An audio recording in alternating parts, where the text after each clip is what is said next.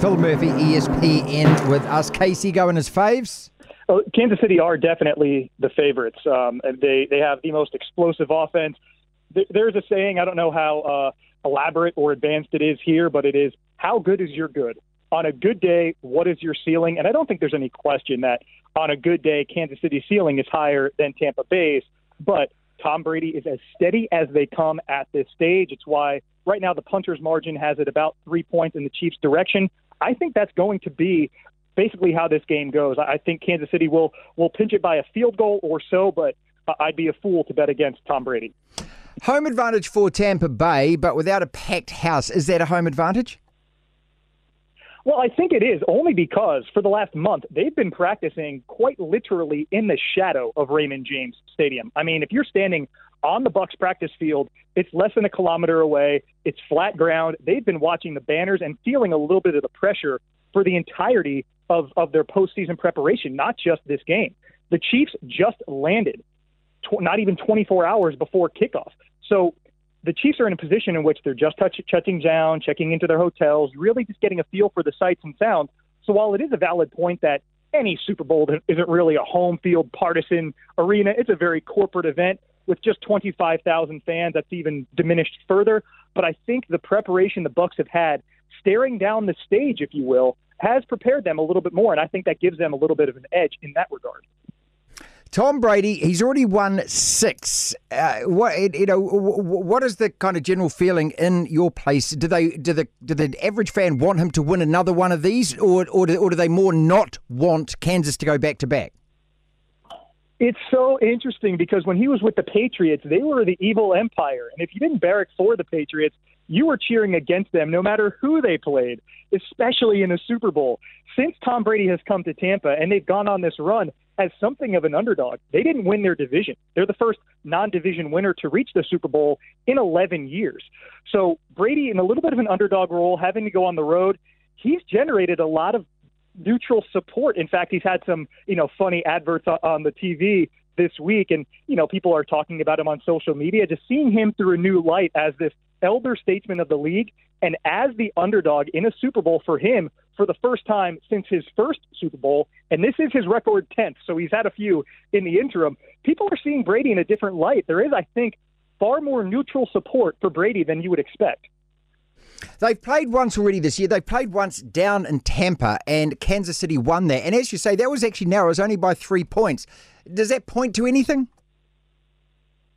I think it does, in the sense that the Chiefs' weaponry is just a little bit more robust and diverse than the Bucs have. I don't think anyone would disagree. The Bucs have a better defense, though Kansas City's is a little bit underrated. But in that game, Tyreek Hill went for 269 receiving yards, the Chiefs receiver, and 3 touchdowns on his own. He had more than 200 receiving yards and 2 scores in the first quarter.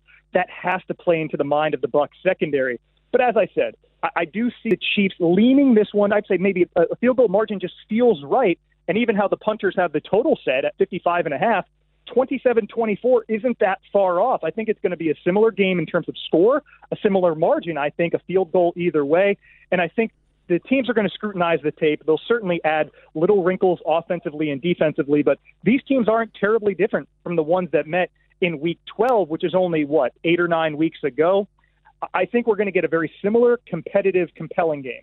Phil Murphy out of ESPN for us. Super Bowl on tomorrow in Tampa. How do you stop Kansas City scoring at least 25, if not 30 points? Yeah, it's tough. Not many teams have. In fact, the two that have really kept both Tyreek Hill and Travis Kelce, their record-setting tight end, in check were the Falcons late on in the season, and Kansas City still won that game, and the Patriots defense early in the season, and Kansas City still won that game. You're almost reliant on Patrick Mahomes to take a misstep or disguise something in your defense that has him have a little bit of an off read. We saw him struggle in a game against the Dolphins, but if you look at the Chiefs' season this year, only 4 times was he held, Patrick Mahomes that is, under 60% passing. 60% used to be a phenomenal number. Now it's a baseline for QBs. But Mahomes, in those 4 games, he had the 1 loss to the Raiders and 3 games that were decided by a field goal, one of which against the Chargers in OT. So it all starts with finding a way to pressure Patrick Mahomes. Get to him with your pass rush.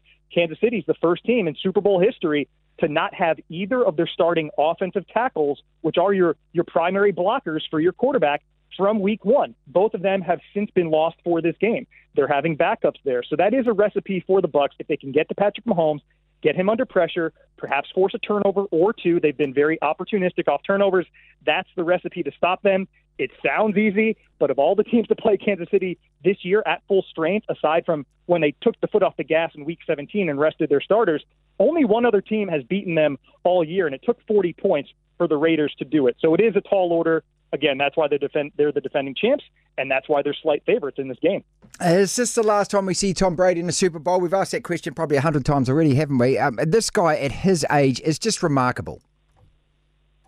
Yeah, and I would say you would think so, but I don't know if many people thought he would get the Bucs to the Super Bowl this year. A lot of people thought, particularly with COVID restrictions on ability to practice in person in the northern summer, which is the NFL offseason, the Bucs didn't have a lot of time to work with Tom Brady as their new quarterback. They kind of started cold.